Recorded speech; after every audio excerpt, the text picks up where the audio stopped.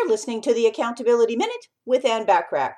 Today we're talking about idea number 1 to help you attain even better work-life balance, which is that you need to have clear boundaries.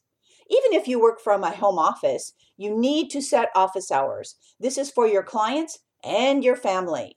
Clients need to appreciate that you're not on call 24 hours a day.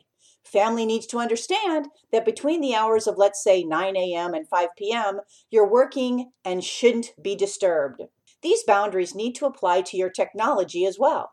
Even if you've closed the literal door to your office, if you have a smartphone continually within reach, you will be distracted and tempted to check social media, your emails, and your work may again bleed into your home and family life.